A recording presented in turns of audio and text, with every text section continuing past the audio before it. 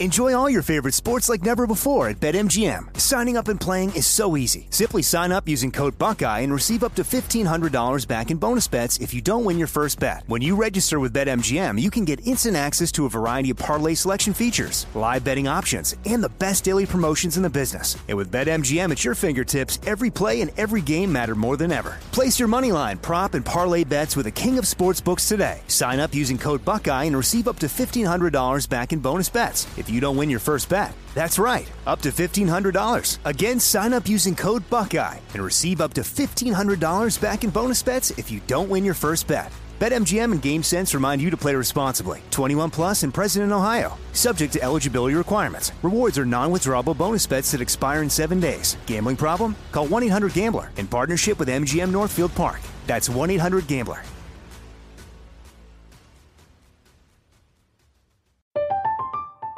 I'm Katya Adler, host of The Global Story. Over the last 25 years, I've covered conflicts in the Middle East, political and economic crises in Europe, drug cartels in Mexico. Now I'm covering the stories behind the news all over the world in conversation with those who break it. Join me Monday to Friday to find out what's happening, why, and what it all means. Follow The Global Story from the BBC wherever you listen to podcasts. This is your moment, your time to shine, your comeback. You're ready for the next step in your career, and you want an education employers respect. So you're not just going back to school, you're coming back with Purdue Global. Backed by Purdue University, one of the nation's most respected public universities, Purdue Global is built for people who bring their life experience into the online classroom. Purdue Global, Purdue's online university for working adults. Start your comeback today at purdueglobal.edu. The wait is almost over. Get ready for the 2024 NFL season as the full schedule is announced. Every rivalry, every rematch, every rookie debut, every game revealed. The 2024 NFL schedule release, presented by Verizon, coming in May. Live on NFL Network, ESPN2, and streaming on NFL Plus. Terms and conditions apply to NFL Plus. Visit NFL.com/schedule release to learn more.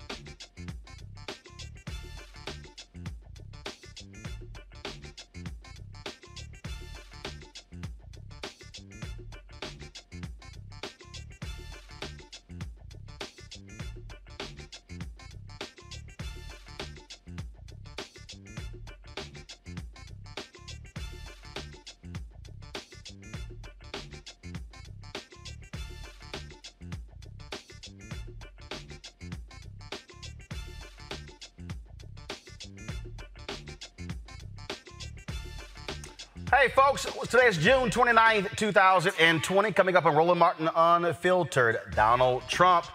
We know he's always love white power, he's now proving it by retweeting a tweet where they were also shouting white power at a retired community in Florida. When do you hear the White House explanation for that?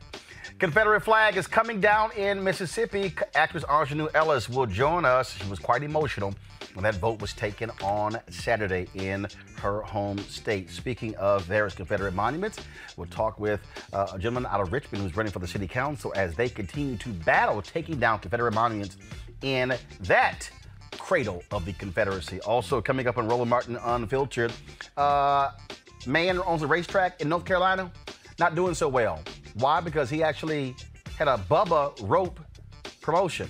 Bubba Wallace, NASCAR driver, well, they found a noose in his stall. Hasn't gone so well for him. He's been lost a ton of business because he's stupid. A Houston prosecutor is in some trouble because she tried to liken Black Lives Matter activists with Nazis. Yeah, not so well. Also, coronavirus continues to be a huge problem in America. We'll talk to an emergency room physician about that. Also, crazy as white woman loses her mind in a store in Dallas, tossing out all of her groceries because they asked her to wear a mask. And LGBT and Black Lives Matter, how do they coincide and coexist? Our panel will break that thing down as well. It's time to bring the funk. I'm Roland Martin Unfiltered. Let's go. He's got it. Whatever the biz, he's on it. Whatever it is, he's got it.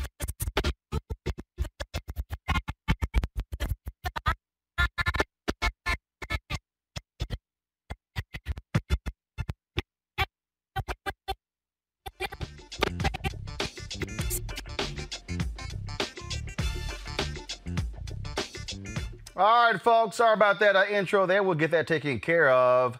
Donald Trump, oh, he loves himself some white power. We've always known that. From the moment he ran for office, he was appealing to the racial views of white Americans, which he wrote to the White House. On Sunday, he decided to retweet a video of some seniors in a retired community in Florida where they were protesting for and against him. But this video is what the problem was. Where's your white hood? Where's your white hood? Racist. Yeah, you got it. White power. Yeah, there you go. White power. You hear that? Fuck Trump. Oh, would you stop the language? Fuck Trump. Nasty language. Oh, listen to your president if you want nasty language, you idiot.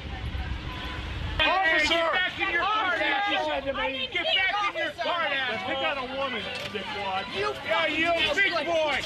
Come on, you touch me. Hey, where's the Where's the officer? Where's the officer? Where's the officer? Come on. We don't need fucking Nazi pig. This isn't what we are. Oh my God. No wonder. You don't. No wonder. You'll still be crying on November 3rd. Oh, no. Too bad. You'll be crying on You're a Nazi. Beat me up. You can beat me up. Oh, you little turd. You fucking turd. Oh, you go. You're a fucking Nazi. Nazi, racist pig. That's what you are. We resemble that. We work and we love it. Trump. 4 more. We're the minorities that support Trump. Exactly. They don't come out because they will not vote for him. Where's your white hood? Where's your white hood? Where's your white hood? Grab him by the pussy. Grab him by the pussy. Where's the white phone?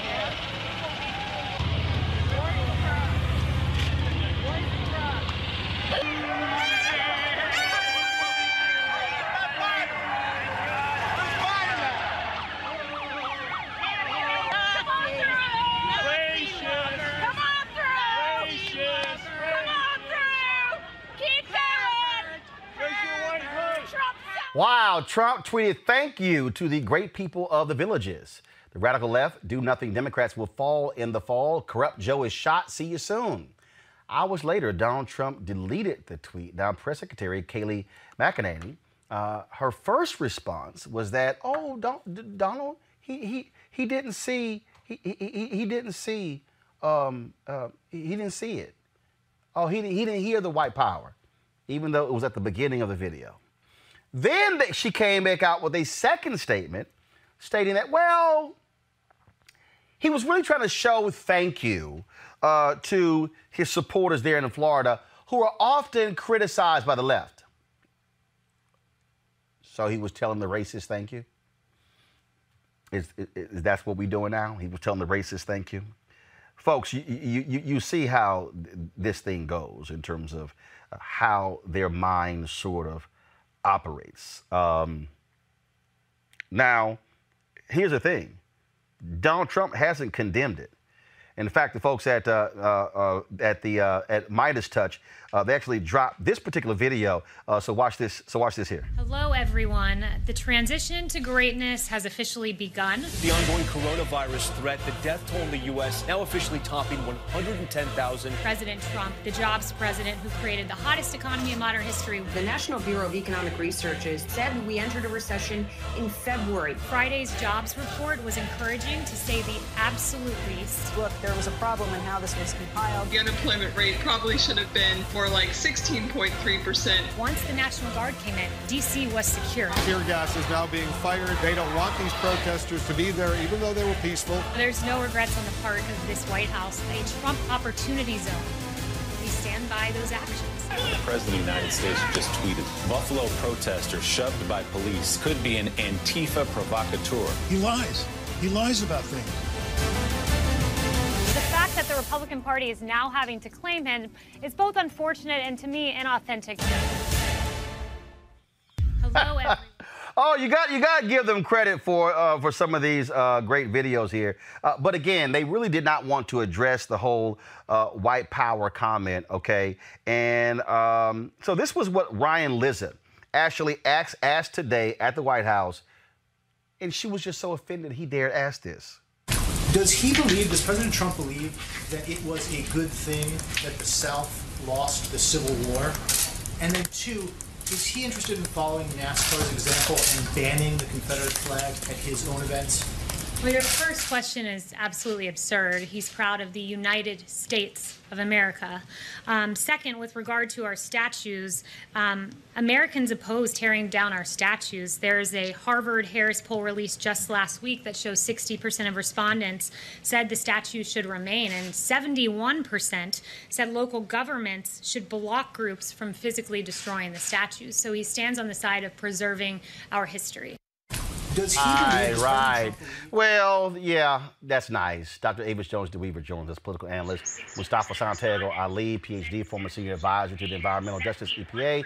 Michael Brown, former vice chair, DNC Finance Committee. Folks, I think you have somebody has their audio up, so could y'all check on that, please, and let's get that fixed. That might be Avis. Avis, can you hear me? Okay, Avis can't hear me, so y'all go ahead and let me know we get that taken care of. I want to start with you, Michael. Isn't it quite interesting that Donald Trump, again, he retweets this and then, no, he didn't hear it. No apology, no nothing. They're fine with it. He knows exactly what he's doing, Michael. Well, first, I saw that shirt you have on the clearance rack at Target. But nonetheless, I'm sure you got a good deal on it, so wear it proudly. Well, I see you not wearing an Omega shirt because I you have can't. My beads on. I have my beads on. Oh, that's cute. That's cute. That's cute. Don't start, because I'm going to end it. So you better just go on with your little comment. It's your show. You will end it. And it's another alpha on here, Mustafa, so we'll deal with you, but go right ahead. You know, Trump, especially to that last question, the last thing you saw in the White House press room, it's very difficult for them to deal with any kind of question and the president with race and history. See, part of the problem is I don't think, Roland, that he understands history. I don't think he's ever read or understands the Constitution or understands what this country is really all about and where it's been and who helped build it. So when you don't understand that, you're going to give answers like that. Now, the press secretary has to say what she's told to say, but we all know why she says it and why they can't give an accurate answer related to the history of this country. And it's going to continue that way until Vice President Biden beats him in November. It is laughable, Mustafa, to watch this racist in chief. I mean, bottom line, that's what he is. To try to say, oh, he didn't hear the white power part. No, he didn't hear that part. No apology, no nothing. Like, it's no big deal. It's all good. I don't give the president any passes. You know, we continually say, well, he just didn't know, or he was uninformed. I'm sorry, you're the president of the United States of America. You have access to every piece of information that there is. If your studies have not taught you about American history, then that's on you. You took the job. That means that you have to be prepared for every situation that might come up. And the president is very clear. There is a strategy that he and his party have to try and garner a small percentage of the black vote, especially black men. So let's lay it out so that folks are very clear. He said in Charlottesville, there are very fine people on both sides, knowing exactly who was on both sides of that equation. So it is very much connected to the white power statement that was made in this video. The president has invited white nationalists into the White House for meetings. So he was clear about who was coming to those meetings. The president has hired white nationalists to actually advise him, to help him to formulate policy. So I give him no passes for not knowing. This is a part of a strategic plan to actually sort of fan the flames of racism in our country, because he enjoys chaos, because he knows when there is chaos, then he can pretend and he can kind of swoop in and act like he's the great savior. And unfortunately, that is not the point. This is absolutely appealing to racists, Avis, pure and simple. That's what it is. I don't care what Kayleigh has to say. I don't care what Ronna McDaniel, the head of the Republican National Committee, has to say. That's exactly what this is, and it's simple as that. Absolutely. This is a presidency who has known white supremacists as part of his base. I mean, he knew exactly what he was doing. That wasn't a dog whistle. That was a foghorn. He specifically did that as a way to signal to the most racist elements of his base that I'm with you. And, you know, as was beautifully laid out there by Mustafa, this is just one of many signals. This is a pattern of his. And so this is a dance that they typically play. He does or says something that specifically it targets or somehow lifts white supremacists up. And at the same time, then when he's called to the carpet on it, his team around him makes some sort of excuse. He didn't know. He didn't realize. But he continues to leave that out there. He does not in any way, as you mentioned, apologize, because he's not sorry he did it. He did exactly what he intended to do. He sent exactly the message that he intended to send, and it resonated specifically with the people that he wants to support him in November. Yeah, I mean, it's real clear to me. I mean, there's no sense dancing around it. He's out here defending Confederate statues, things along those lines. But also, he was using this to try to also deflect from blockbuster stories over the weekend in the Washington Post and the New York Times, where it stated that Russia was paying militants in Afghanistan to kill American troops. He now claims, oh, I was never told that. Okay, but but y'all notice though, you notice who has not come out and said this is false. The head of the CIA. You notice that, huh? Well, the Lincoln Project, a group of never Trumpers, were real quick to drop this video slamming Trump.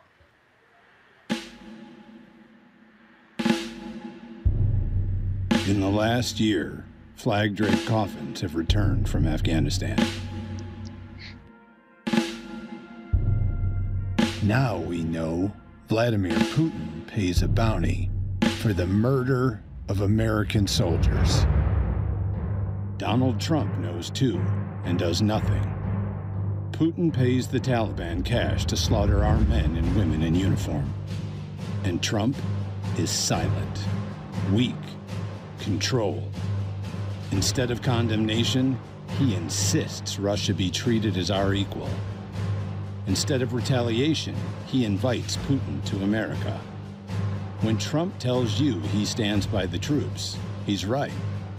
just not our troops. The Lincoln Project is responsible for the content of this advertising.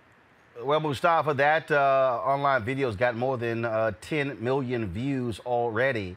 And again, this is somebody, the idiot in chief, who doesn't want to do his job, who rather, and let's be real clear, Vladimir Putin is also a bigot. It's also a racist. This goes right in line with this whole notion of white power. That's what I keep saying this as well. A lot of these Trump people, they are trying to maintain whiteness in America.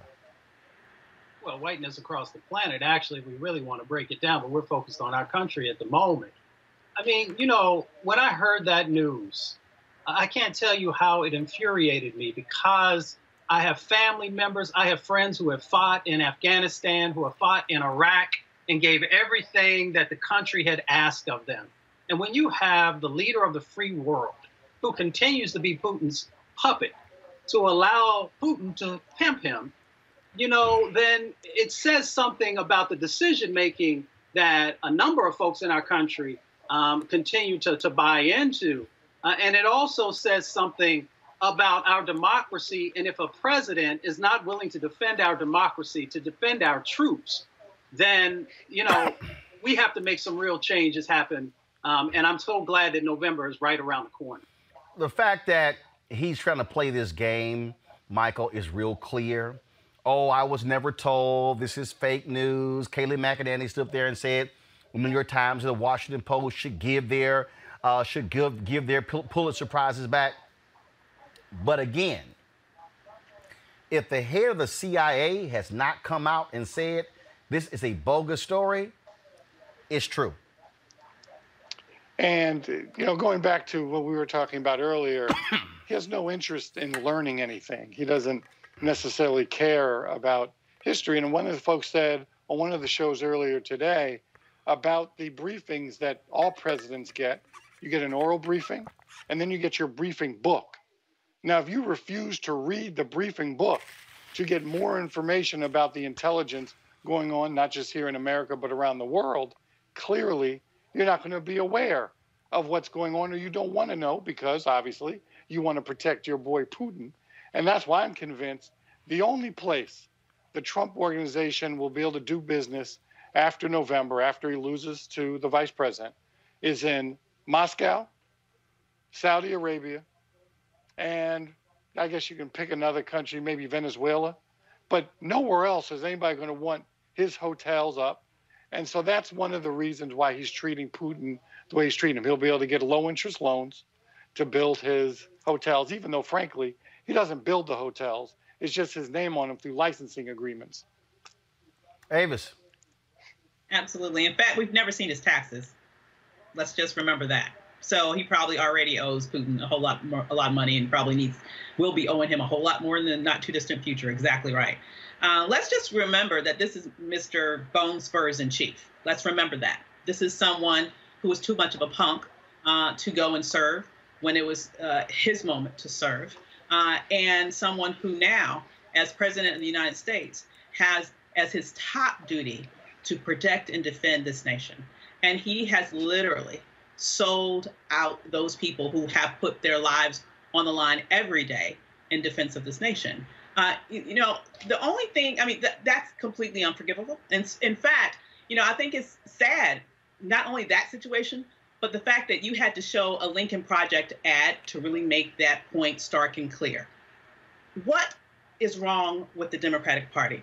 I do not understand why they did not immediately hold a press conference after this was released. I don't understand why they did not develop talking points that specifically drill down on this and then sent operatives all over the various different news channels to drill those talking points over and over again. This is treasonous behavior. Actually, I argue that he should resign. But at minimum, if they think that it's easier just to beat him, the point is, make the point to the American people that this is treasonous behavior. If the Democratic Party won't push back and fight aggressively in the face of evidence like this, what in the world will it take for them to get out of the fetal position and actually understand that you win elections not by merely maintaining a defensive position, but hell, going out and fighting, particularly when someone gives you such fertile ammunition like this, where he has literally sold out the troops of the United States of America. Why they have not come out swinging as a result of this new breaking information, I will never, ever understand. Well, Democrats have called for a full House report on this here, and in fact, 8 Democrats. Well, no. When I say report, meaning they have called for Speaker Nancy Pelosi has called for the intelligence community to come present all of the details with regards to this to the full House. Tomorrow, I saw this here, a group of 8 Democrats will be going to the White House for a briefing on this intel as well. And I have seen where Speaker Pelosi was on several networks a little bit earlier. But again, when you see this report, bottom line is here: either it's true or it's not. And I understand that my good friend Dr. Avis, and understand her point. She wants to see a much more aggressive approach. Speaker Pelosi is taking, as she would see, as a not just measured, but aggressive approach at the same time. Let's let the American people see folks under oath come and talk about these particular allegations and charges. You better believe the vice president is going to do commercials on it. But I understand Avis's point. I understand why she would prefer a much more aggressive approach. But the American people also need to see what is happening with folks under oath, and then they can make their own decision. Because clearly, yes, it is treasonous. It's wrong. Whether this is more impeachable than the Russian investigations, who knows? But clearly, you can't have an impeachment now. It's too late. So let's just get ready to beat them and put as much information out to the American people as possible so they can make their own decisions. But this president is never going to do anything that's right. He's never going to do anything that's just. And the fact that we have some still military leaders that still defend this president after this story this weekend is shameful. Now, they've either been completely duped by this president or they don't mind his racist antics. It's one or the other. Let's be clear, Mustafa, the Republicans are not going to criticize Donald Trump even on this. They're not. No, they're afraid of him. They're afraid of him because of, his social media following. They're afraid that donors and others may take away resources for them, especially in election year. But it's not even an election year issue. This has been going on for the last 3.5 years. So, yes, we focus on Donald Trump and these egregious behaviors that he continues to do. But let's remember, he cannot get away with these things if folks were willing to hold him accountable. The Republican Party has to decide who it is and what it wants to look like moving forward. And so if they continue to not do their due diligence, if they continue to not engage and to check him, then you're going to continue to see him do these things time and time again. Well, absolutely. And so the bottom line is nothing's going to change in that regard. What was also interesting is that he gave an interview yesterday with Brian Kilmeade on Fox News. And the issue came up with regards to, the taking down of Confederate statues. And Donald Trump actually had some advice for black people. Watch this. Guys, we have the video? Okay, all right. It was, first of all, it was, let me try to find this here, y'all, but it was utterly hilarious when what Donald Trump said. And so just to paraphrase, he actually, you know what? I can't even paraphrase the level of stupidity. So let me just play the clip so y'all can see it because, he's been asked about this repeatedly. And he's standing up for the Confederates repeatedly and having their back. And he basically said, again, I'm trying to see if I can find this video. He said in the interview that, well, basically, black folks, we need to learn history. We need to learn our history. I would think the reason we're saying tear him down? Because we pretty much have learned our history, Mustafa. Well, you know, there's a difference between his story and history. You know, his story is that revisionist history that they continue to pump into the educational system to make folks think that Black folks, African Americans, are not as great as they have been. And we must be great to actually be able to navigate all of the barriers that have been put in front of us, the systemic racism that was built into policies to keep us anchored, to keep us chatteled. So for him to want to teach us about history, we know our history and we know your history. And that's the reason we're going to take care of you in November.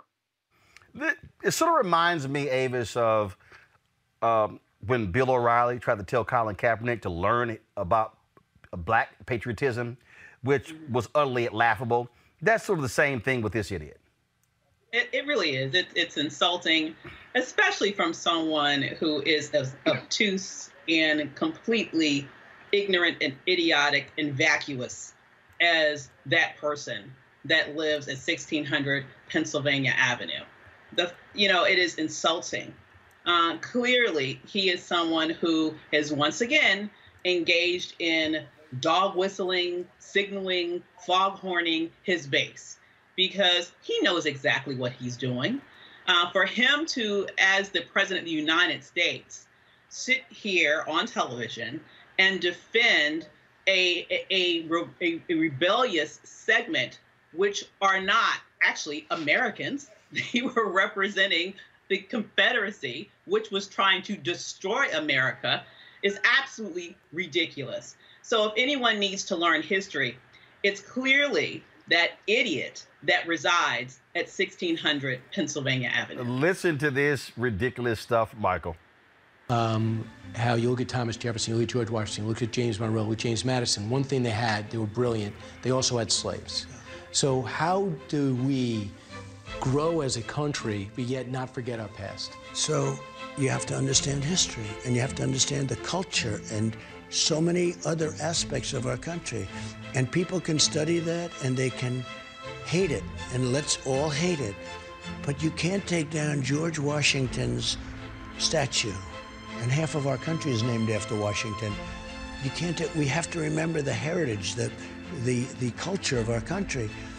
And you know, this is less important, but it's very important. Some of the things that they're trying to destroy are magnificent pieces of art. Have you ever seen an area where a statue is removed and you look at the area and they put blacktop over the top of it? They put asphalt over the top, and that's the end? And it was the center of a town or a village, and now the statue's gone, and the whole village is like a different place. And here's the other problem I have. A lot of these people that want it down don't even know what they're taking down. I watch them on television, and I see what's happening, and they're ripping down things. They have no idea what they're ripping down. But they started off with the Confederate, and then they go to Ulysses S. Grant. Well, what's that all about? And they would knock down Lincoln. There's a group that wants to take down Lincoln. They haven't figured out exactly why yet. George Washington, Thomas Jefferson. I've stopped them twice now from going over to the Jefferson Memorial. Not going to happen. Francis Scott Key, the latest writer of the national anthem. He wrote the national anthem. So, since you have done a lot for the African American community, what is your message to them who said my ancestors were enslaved because of their? My message is that we have a great country. We have the greatest country on earth. We have a heritage, we have a history, and we should learn from the history. And if you don't understand your history, you will go back to it again. You will go right back to it. You have to learn. Think of it. You take away that whole era, and you're going to go back to it sometime. People won't know about it. They're going to forget about it. It's okay. Now, what I like the idea of building new statues to people, to great people, people that have done something. And I think that's okay. Right. But you don't want to take away our heritage and our history. And the beauty, in many cases, the artistic beauty, some of the sculptures and some of this work is some of the great. You can go to France, you can go anywhere in the world, and you'll never see more magnificent work. And that's a factor. It's not the biggest factor, but it's a factor. Michael, it's just, we as black people should just be thankful for these beautiful Confederate monuments. We should just be thankful for the flowers that are around them. I mean, wow. Things we never thought about. Part of the wow is he clearly, and we all know this, he's a walking hypocrite. Remember in the early days, well, not the early days, he always talks about how he only deals with winners, and I love winners. Now, the history books I learned from is the Confederates, the Army lost. They're losers. And they were fighting a battle for what was wrong, and certainly on the wrong side of history. I know they like to hide behind, it was for states' rights. It wasn't for states' rights. It was to keep slavery legal in that part of the country. So give me a break. He's a walking hypocrite. So here, losers, he's trying to defend.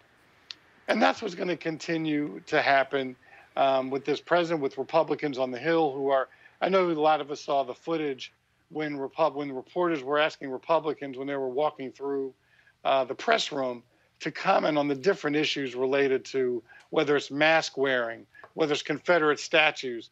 And these Republicans just keep on walking. Now, a couple of them stopped. A couple of them gave a couple little weird little comments, but they're enablers.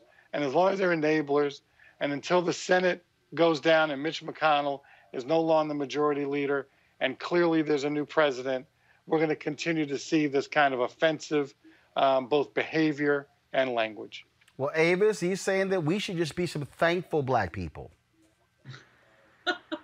Yeah, I'll be thankful when we vote his behind out of office in November. That's when I'll be thankful. It is, once again, it's just insulting to our intelligence. And it's disrespectful to our history to make it invisible and irrelevant in the larger context of what he was describing. Of course, we should have the right and we have the historical memory that is necessary to understand our struggle. And that has created a moment in this particular period in history in which there are many of us who are saying it's time to stop allowing these symbols that are reflective of people who were abusive and not only traitorous to the nation, but specifically abusive and murderous and rapists and everything you can mention to our ancestors. Both of my parents are Black. I come by the skin color as a result of somebody taking something that didn't belong to them. So I think that, to sit here and try to erase that history, to me, is the height of insulting. And I cannot wait until we galvanize our power to get him out of office in November. Well, absolutely. And so I think that just one of the things that, again, I think that people had better understand is that when we start looking at these things, what you're dealing with is you're dealing with crazy folk. You're dealing with crazy folk who are going to defend this bigotry at every single moment. And that's what I think we're dealing with. All right, folks, let's go to our next story. Over the weekend in Mississippi, huge decision by the legislature there to take down the Confederate emblem off of their state flag. It has been there for more than 150 years. On Saturday, the House first voted and the Senate voted the next day. Here's some of what they debated. Few days in this building to express your desire one way or another. And I would simply say this to you. I appreciate you. I'm glad you're where you are. I'm glad we're all here together making this decision. To the gentleman from Monroe's point about the people's vote, I simply want to say this. There's no desire here to usurp anybody's right to a vote. People voted for you and me. You went to their door and you knocked on it and you asked them to vote for you. You signed up for this. This country has gone to war, and we didn't stop and weigh all the things and run a ballot out to every person in this nation to see when Pearl Harbor was bombed if we were going to go to war. This state seceded from the Union, and they didn't run a ballot box up through the Mississippi River and back down the middle of the state on a railroad and see where everybody weighed in on it. Delegates went and took a vote, and they moved. And why today would you urge anything different than you as a legislative body? Earlier this session, we forcefully said to different folks in different branches of government, this body has a duty and a right on certain things. I submit to you that this is one of those things. Mr. Speaker, I would move that we adopt the resolution. All right, gentlemen, use the floor. Question now recurs on House Concurrent Resolution 79. Open the machine, Madam Clerk. If you favor the resolution, vote aye. If you're opposed, vote nay. Everyone voted. Has everyone voted? Close machine, Madam Clerk. By a vote of 85 yeas and 34 nays, resolution passes.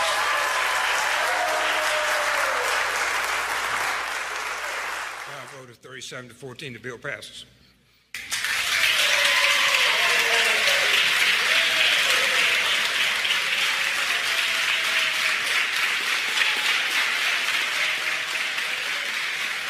Well, folks, a commission will be set up to actually come up with a new flag. It will be put on the ballot. If the voters do not accept it, they will come back with a new design and vote again the following year. Joining us right now is Aunjanue Ellis, Mississippi native. She has been fighting against this. We talked on Saturday. You were quite emotional after the Mississippi House voted, Aunjanue. Yes, I was. He's being Roland is being politic right now. What I in fact was screaming and yelling in his ear. Screaming, yelling, crying, very emotional. Yes. Yes, I was very, very emotional. I'm still in the clouds about it. Still in the clouds about it. Yes. And the fact that it passed the House, then it passes the Senate. Now you're talking about, of course, it now goes to the governor for his signature. And for the folks who don't know, now, with the decision, does the flag come down and then this committee comes up with a new design, then they put it on the ballot in this November? Because there's a process they actually put in place. Yeah, there's the flag, at least at the Capitol building, is already down, like seconds. So Saturday they voted on the resolution. Sunday they voted on the actual bill, the House and the Senate, and it passed. So seconds after that, dude was on top of the Capitol building pulling that flag down. So as of now, there is no flag. There is no flag there. And so Tate Reeves, it's in his hands now to sign it. He has already said that he is going to sign it. They're going to set up a commission. The commission is going to come up with a design, and they're going to put that design up for the people to vote on in November. Yeah. And in fact, you talk about it coming down. Here is in Tupelo, Mississippi, the video here where, as you said, after they voted, they then began to lower that flag. That is something that, frankly, a lot of African Americans did think would happen. But the amazing thing was this here, Aunjanue, as I watched the debate on Saturday.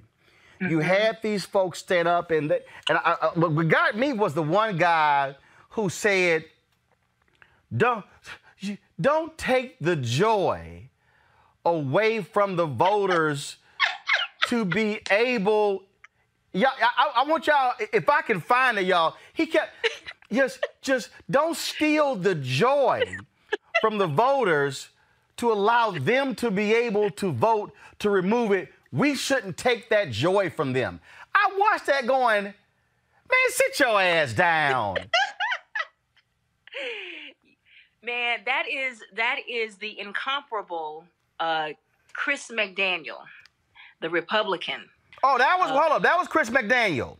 Yes, sir. That was the bigot who black folks crossed over to make sure he did not become a United States Senator. That Tea Party. Oh, that's who that bigot is. Yes, that's him.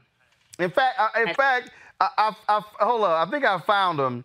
I know we don't have much time for you. You go ahead and talk. I'm gonna play it. Like, y'all gotta watch this. He said, I'm confident that the voters in Mississippi will do the right thing. He know damn well what happened last time, Anjanou. Yes. Was it 64%? Mm-hmm. That's why he wanted it to go for a vote. That's why. All these cats that got up and they said we should, let the people decide, That's why they want to let the people decide, because they know that racism outnumbers Black people in Mississippi. So if they put it up for a vote, that is it's going to be the same result that happened in 2001, and they know that. So that's why they're talking about let the people decide. That's why Tate Reeves, the governor, was saying it shouldn't happen with politicians making decisions. It should go for the people. He knows that too. Tate Reeves was celebrating Confederate History Month in April. This was a few weeks ago. Right. So this new man that he's sort of presenting himself as is a result of their fear that Mississippi would lose college football. Right, and let me tell you something. They've had an economic loss, and see, while we're talking, this is actually the moment where the Confederate flag came down the state capitol. Guys, go ahead and show that video. But that was a deal. You had the star running back for Ole Miss who said, I'm not playing. You had a basketball player for one of the teams who transferred, and he said that flag was a big part of the reason. What happened here was this here. Businesses were about to leave. SEC said no state championships. This is what I keep trying to explain to people. If you want to affect change in America, money. White folks understand money. And when you start losing enough money, let's go back to apartheid. Apartheid ended in South Africa because of the divestment campaign. It was money. Exactly. We can't, listen, I wanted that flag to come down. I don't care why. Right. I don't care why. But I'm not stupid as to why. I'm not stupid as to why it happened. Here's the thing. Myself, Dr. Adelia Carthen, Genesis Briggs, and a whole bunch of other people before us have been trying to get that flag down. Myself and Dr. Carthen and Genesis Briggs have been, doing this kind of work in steadily for the last six or 7 years with me, but 5 years with them and being us working together. And I can't tell you the amount of money that I put in. Today I realized that I paid for an ad to go in Variety that cost $6,000 that I took out of my own pocket to encourage the film and television industry to stop doing business down in Mississippi. The money that I have spent, the time that I have spent, and other folks as well, But here's the thing: we've been doing this work in earnest for the last, like I said, together 5 years for me, for like 6 or 7 since I moved back home to Mississippi. But during all that stuff we did, to no avail. Their hearts were not moved. But in the midst of that, you had the massacre that happened at Mother Emanuel AME in South Carolina. And we saw Dylan Roof was a Confederate. When Heather Heyer was mowed down in the street in Virginia a couple of years ago, Confederates were all around her and they were flying the Confederate flag. None of that. These domestic acts, these acts of terrorism, acts of domestic terrorism didn't even move Phil Bryant. It did not move him. Mm-hmm. What happened was the SEC saw what happened to George Floyd, but see, it wasn't just what happened to George Floyd. They saw how their players were responding to what happened to George Floyd. Right. And in fact, this is a video that Mississippi State put out. Watch this. Way past time for this to happen. I'm personally excited to be a part of this movement to get the flag changed. I think changing the flag will better promote the actual perception of Mississippi.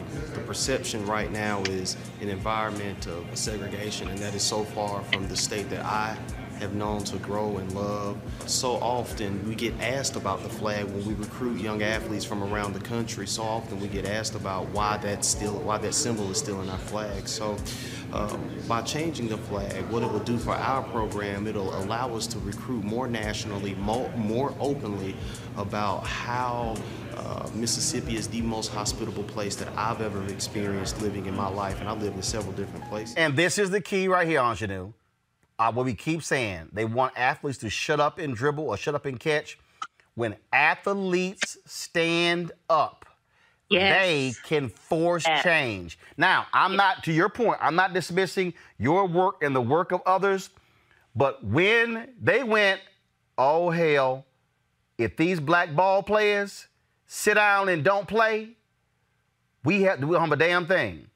That's why Bill Rhodes has been saying, if the black basketball players want to change something at the Final Four, sit down at tip-off to make a statement. This is why Colin Kaepernick took a knee. They have never wanted black ball players to use their power. And that's what caused these white folks in Mississippi to say, no, hell no. Look, they stop playing, how many jobs, the amount of money they lose on football and basketball, come on. Yeah. They would never recover from that loss, ever.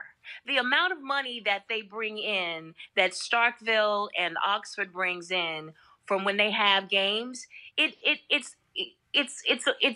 almost is comparable to the whole, what Mississippi brings in taxes. Like that's how much money that they bring in. It would be a loss that they would never recover from. And here's what I just want to amplify what you just said. What Kylan Hill did, which is the running back for Mississippi State, is he recognized his power in an industry that would not survive without him. Right. And so he's our Rosa Parks, because he said, no, I'm not doing it. He said, I'm not playing. I'm not playing. Can you imagine when we go back, when they start playing football again and they all go out on the field, and I'm talking about pro football now, when they all go back on the field and it ain't no black people out there. Can you imagine that? Right. Which is why we got to have the black ball players to find that level of consciousness to say, wait a minute, hold up. We could flip this whole script. That happened in Missouri. When a football team said, yo, we ain't going to play on Saturday. Yes. Use your power. Use your power. And the first thing in using your power is you have to know that you have power. We have been so brainwashed in this country. We believe that the NFL and the SEC and the Conference USA and the NCAA, that they are doing us a favor. They're not doing us a favor. They are using our labor and making money off of it. And this young man said, no, you're not going to do that. You're not going to use my labor and at the same time put a flag up that says I'm not even human, that I'm a material interest. You're not going to do that. Right. That's the power we have, not just in football, right, not just in sports. In every capacity where we work, we have that power. That's right. Just like you said, acknowledging it and owning it. That's it. Ingenue Ellis, well, look, we certainly cannot wait to see. The next battle is, what's that design going to look like? They did make sure they said the flag had to say, in God we trust. I think that, right, they say it's got to say that. So it's like, okay. My question is which God? My question for Mississippi is which God? Because there are clearly two gods in Mississippi. It's the God that the Confederates pray to and the gods that we pray to. They're not the same God. They're not the same God. Ingenue Ellis, we appreciate it. Thanks a lot. Thank you. Have a good day. Yes, indeed. You take care. Congratulations. All right, folks, if y'all want some laughter, listen to this. This Chris McDaniel. Listen to this fool. For you today, and not in support of the current flag. I want to make that clear. I do rise in support of not taking the joy from the people of Mississippi to tell this country and the world that we are moving forward together. We want to take the joy away from them. We have seen momentum across this state that says we are ready for a change. I've got text after text after text saying, I am for a flag change, but don't take my right from me to choose. I want to tell my kids and my grandkids and my children that I made the right choice. We as a body want to take that from them. I don't think we can move forward together if we say you can have any flag you want except this one. If we put the current flag on the ballot with another good design, the people of Mississippi will change it. I believe that. I'm done. Come on. I'm done. Let's not. I'm done with that fool. Avis, first of all, who does this fool think?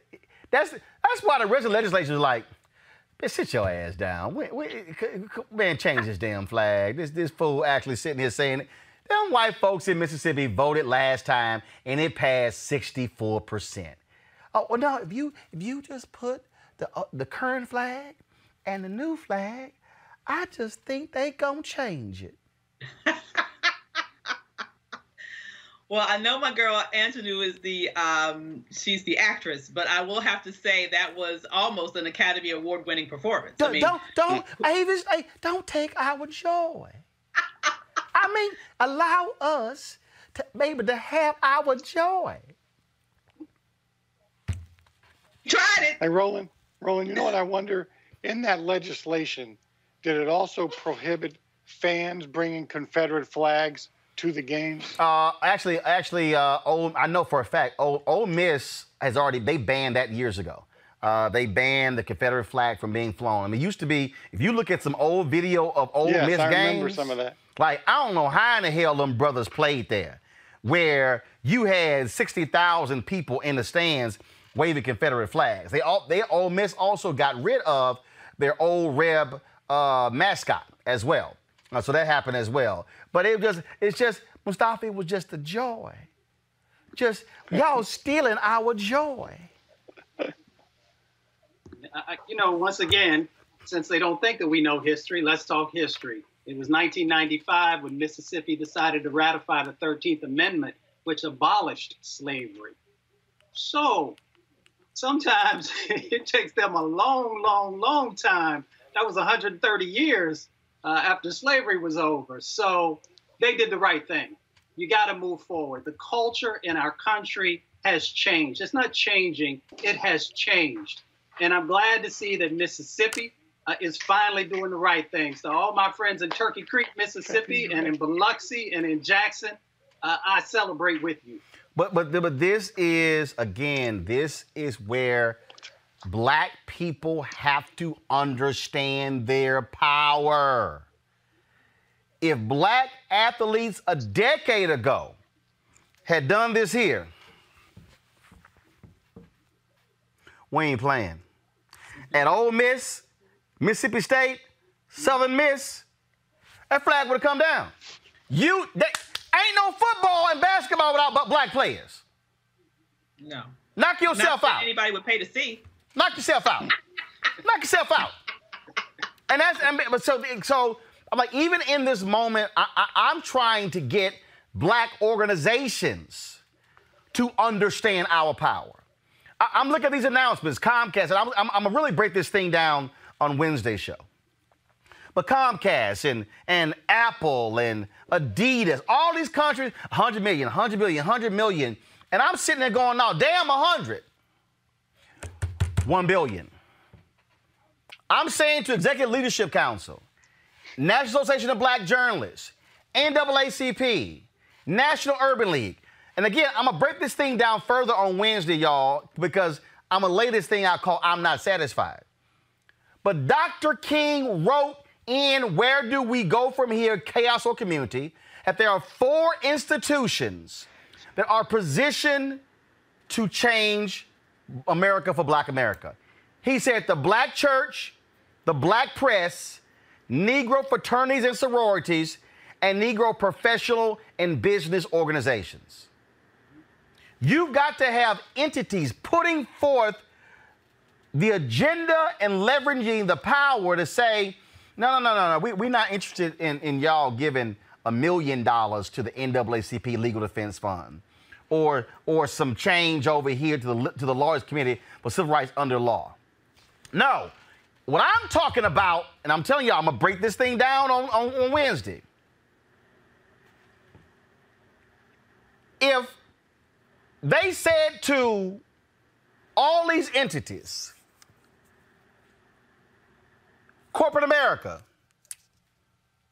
collectively corporate America, y'all got to give $5 billion to HBCUs. Do the math, y'all. The average HBCU in America has an endowment of less than $20 million. That will completely change the endowments of every HBCU in America. All I'm saying is I need black people to understand our power and be willing to be militant enough to make the demand. And I think right now, Michael, too many of us got small asks. These brothers prove we're not going to play. What y'all going to do? That brother made that announcement less than 2 weeks ago. That flag is now down. That's called using your power. Final comment. Absolutely. Go ahead. Absolutely. And that's what, it's courage. There's, that word I know is either overused or underused, depending on who you talk to. A lot of folks in our community are comfortable and I like things the way they are. Don't rock the boat. And then you have other folks that say, no, we need to do better. We can do more.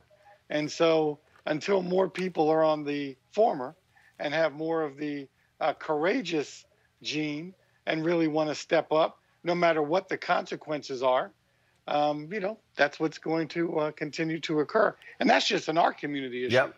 Clearly, there's courageousness that has to happen also in the white community. Yep. But I'm talking about our community. And folks, Friday night, police arrested 6 people at a protest near the Robert E. Lee Monument in Richmond, Virginia. These protests have been continuing there as well. Now, check this here out. Regina Boone shot this photo, and the person who did this artwork is Dustin Klein. This is that actual statue there. What they have done, Jermichael McCoy, who's, of course, running for Richmond City Council, they have projected onto the Robert E. Lee Monument, BLM on his horse, the quote from Harriet Tubman, "Slavery is the next thing to hell," and then her image. Now, first of all, it's very interesting. Jelani Cobb tweeted this here. He tweeted, honestly, this is so hot, I feel slightly conflicted about them taking the statue down. Now, this is what I say. You take the top of that statue down, and then what you do is, or take the whole thing down and turn that image into the statue. Jermichael, go ahead. Let's do it.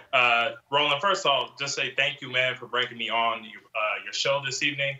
As a candidate running for office in these uncertain times, I appreciate it. So from a Kappa man to an Alpha man, thank you so much for having me on tonight. So what is happening there in terms of they have the protest there?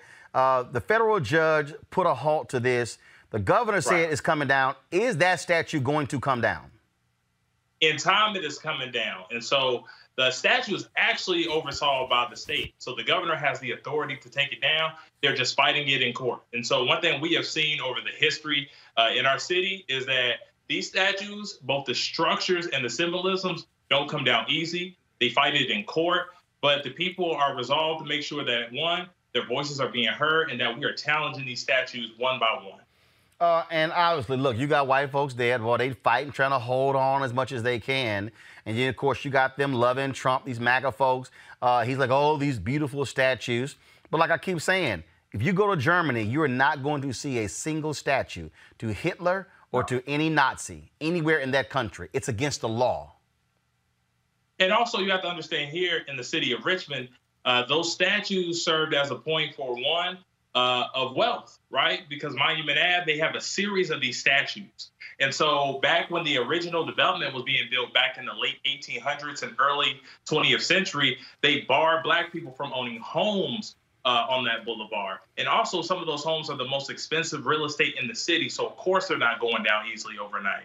But one thing you're seeing over at the General Lee statue is that the people, the community, the artists, the activists have come together to make it their own form of art and protest. And so it has been a rallying point across the city for folks to gather, not only for marches and speeches, but also in bouts with the local police department.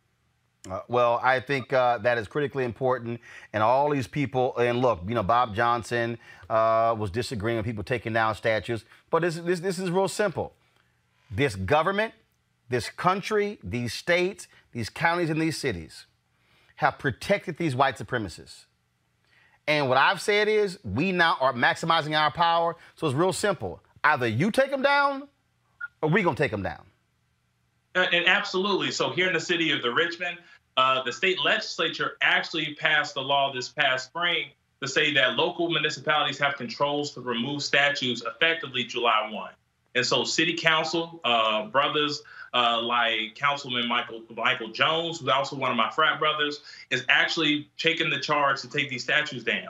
But Martin, I think one thing is important that we realize is that the statues are the symbols, right? But how do we break down some of these structures that we have here in the city of Richmond? Many of our young people go to schools that are failing, right? 70% of our graduates of high school graduate on time. Access to health in the middle of a global pandemic, many of our residents, our Black residents, are disproportionately affected by this health crisis. And also police reform, right? We spend nearly $100 million in the city of Richmond on police, but people do not feel safe. How are we making sure we are addressing city council to make sure we redress these issues? And that's why I'm running. Well, I say, first of all, it all should come down. So statues and those things as well. Jermichael McCauley, we appreciate it. Thanks a lot. Thank you. All right, folks, I forgot to show this earlier. This is a map that the folks put together in Mississippi. The newspaper there, Ashton Pittman, is on his Twitter feed.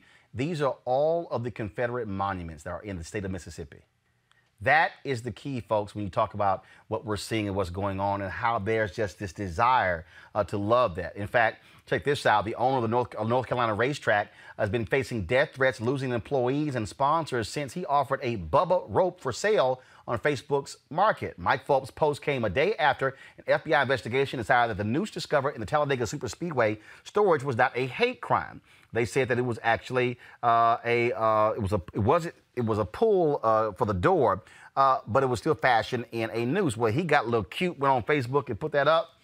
He said, damn, I'm just stupid. I've been losing business. Yeah, that post right there has cost most of his sponsors. Most of his employees have quit as well. I keep telling y'all, act a fool, you're going to lose your damn jobs. Guess who might be losing her job? One of Houston's top prosecutors is being strongly criticized for comparing Black Lives Matter protesters with Nazi jewelry plunderers during the show-up. Kaylin Wilford, Harris County DA office chief trial lawyer, shared the controversial meme. The caption above the photo reads, wedding bands that were removed from Holocaust victims prior to being executed in 1945. Each ring represents a destroyed family. Never forget, Nazis tore down statues, banned free speech, blamed economic hardships on one group of people, instituted gun control. Sound familiar? Guess what?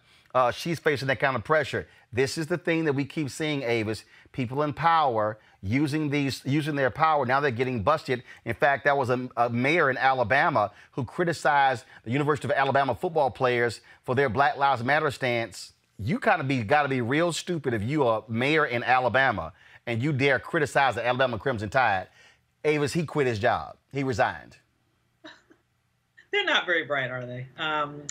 So it is just interesting to see all of these folks desperately trying to hold on to their point of undeserved privilege that they have been bequeathed in this society, and to see the extent to which they will go to try to do that, even when it means having sort of these broad, illogical contortions to try to discredit a movement which has made so clear to people the grave injustices that have cost lives for centuries and continue to do so to this day. What they have not taken into the calculus is that the broader population, quite frankly, has shifted. If you look at the polling data on the general population and perspectives on Black Lives Matter, it's shifted significantly in this moment.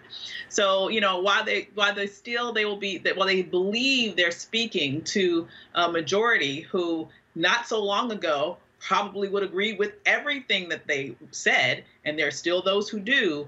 The fact of the matter is that the overwhelming majority of sort of the public stance on this in recent weeks, since the just excruciating murder of Mr. Floyd, has shifted, and they have not gotten the memo. And as a result, they're suffering in a variety of ways. And in fact, you want to see the craziness, Mustafa, look at the mayor of St. Louis, Lyda Krewson. Doing a Facebook Live video, she actually was so ignorant to read the names and addresses of protesters who were calling on the city to defund the police department. Watch this. On who is living, no police, no money going to police. This is, I may be saying that wrong, same address as $75 million to cure violence, $210 million to affordable housing, $100 million to health and human services, 0 to police. Well, here's somebody. I think it is wants all the money to go to cure violence, so here affordable she housing, is, human Mustafa, services. reading their names and their addresses. Now, she apologized, but she did this a couple of years before and apologized again. Well, protesters said it's something to say, this is what happened at her house over the weekend.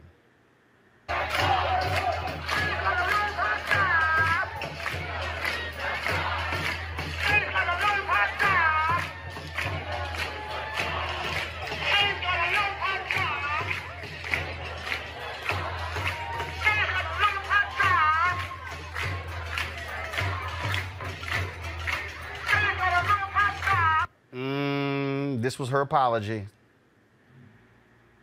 I'd like to apologize for identifying individuals who presented letters to me at City Hall today. This was during one of my Facebook updates as I was answering routine questions. Never did I intend to harm anyone or cause distress. The update is removed, and again, I apologize. Yeah, right. Guess what? Somebody did her a favor. They put her cell phone out on Twitter. Actually called it Saturday night. It went straight to voicemail.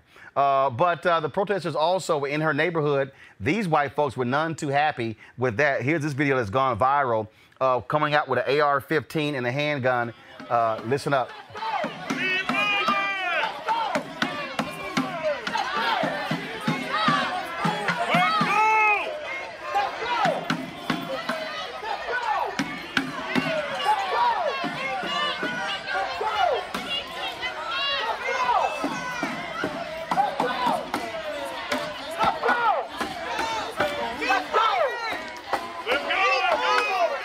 All right, guys, that's Mark T. and Patricia McCloskey. They're both personal injury lawyers, and they were yelling, private property, get out, private property, get out, because apparently, Mustafa, that street is a private street into the residence there. The protesters were marching to the mayor's home. Now, what I've been told that is it is actually against the law in Missouri to point a weapon at someone like they did. Yes, it is against the law. And, you know, I've been down that street before. So let's real quickly unpack this. I mean, for whether it's a district attorney or an ADA, you know, when you allow your biases to play into it, then you're putting people's lives in danger. The way that, you know, you begin to enforce, the way that you begin to adjudicate, all of that plays out into these biases. And, of course, it's black and brown bodies who are being put on the line. You know, in relationship to the gentleman, well, I'm not even gonna call him a gentleman, to the lady and the man, because the wife had a pistol and then the gentleman had the AR-15. You know, they need to be brought up on charges themselves. And they're attorneys, they know better than to be, you know, dealing with this type of behavior. And just imagine if those protesters were armed and were walking down the street, you know that there would have been a different dynamic with the police. You know without a doubt that they would be moved over to the side. Their weapons probably would be tried to be confiscated. They might get arrested. So there, there has to be justice in this place also. Now, here's the deal here. I'm looking at the St. Louis Today website, and apparently what's happening, this is what they wrote here. Police are continuing to investigate. When they asked the cops, a police spokesman said, talk to the courts whether this was illegal. Now, a constitutional law professor at St. Louis University said that because it was that the homeowners broke no laws by brandishing or pointing weapons at them because Portland Place is a private street. He said the McCloskeys are protected by Missouri's Castle Doctrine, which allows people to use deadly force to defend private property. That's still going to be up for debate. But your thoughts on this, Avis? Well, I don't live in Missouri, but from what I have read, and I understand that it's a private street, but according to Missouri law, section 571.030, this is a Class D felony to display a deadly weapon in a threatening manner. It's considered a crime in that state, and it's punishable by a range of between 1 day to 1 year in jail or up to 4 years in prison, and fine not to exceed $5,000. So they were definitely pointing that at those people who were exercising their constitutional right to protest. And as you mentioned, any little slip, and the woman there, literally, she seems to have her hand on the trigger. The gentleman there is pointing it directly at those people who are walking by. No one actually stepped on their property. They were on the street. And of course, folks are making fun of them. This is a meme that's going around. Look at this, guys. Go to my iPad. She has a brain and a gun and no idea how to use either. Karen, a hate story. Now in theaters, parks, streets, parking lots, pretty much anywhere black people get uppity and don't know their place. Guys, lower the Cash app so they can see the bottom of the of the meme. Trust me, they have been killing them. But the bottom line is, this is the stuff that protesters are having to deal with. And remember, they were protesting because the mayor read the actual names and addresses, Avis, of protesters on a Facebook Live. So they were like, oh, you're fine. We're going to go to your house. Absolutely. And that was threatening. That was a threatening act. She did that on purpose. I don't care what her little sorry apology said. She did that as a threatening tactic and an intimidation tactic to try to dissuade others from actually voicing their thoughts to their elected official, right? I mean, she's supposed to be she's supposed to be representing everyone in that city, not just those people who may or may not have voted for her. And so the fact that she would put the lives of her constituents in danger like that, to me, means that she really does need to lose her job. All right, folks. Now, all of this, of course, is happening as COVID-19 cases and deaths continue to spike. According to the CDC, as of today, there are 2.5 million cases of COVID-19, 41,000 cases new, 126,000 people have died, 885 of those deaths are new. Man, joining me right now is Dr. Daniel Fagbui, emergency response physician. Okay, so apparently something is wrong with his audio. Guys, let me know when we have that worked out. But the bottom line is we're still dealing with a pandemic. We're dealing with an administration that refuses to deal with that. Donald Trump over the weekend was playing golf, Mustafa. And at the end of the day, they still are not serious. And we're seeing spikes, huge spikes in Texas. We're seeing increases in Florida. It's happening all across the South. And then you got Dan Crenshaw, Congressman, trying to blame the protesters in Texas. Was like, no, actually, the governor himself said it was the bars and the restaurants, which he opened. And now he's saying, okay, close back. Because they were such in a hurry to open everything, they did not take their time, Mustafa. Yeah, and they know the steps. CDC has told folks the steps. We have seen other governments across the planet who have done it right and who have done it wrong.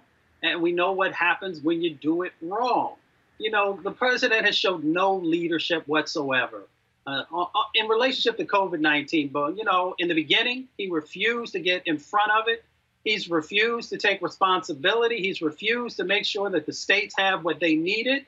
And he refuses to work with the governors to actually make sure there is a national process across our country where we do the basic minimum. Making sure that people are wearing their masks is a great start.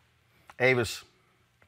Yeah, I mean, this has been, a masterclass in incompetence. And the sad situation is that people are dying. Right now, we have over 120,000 people who are dead. We have states like Texas who are experiencing spikes as we speak.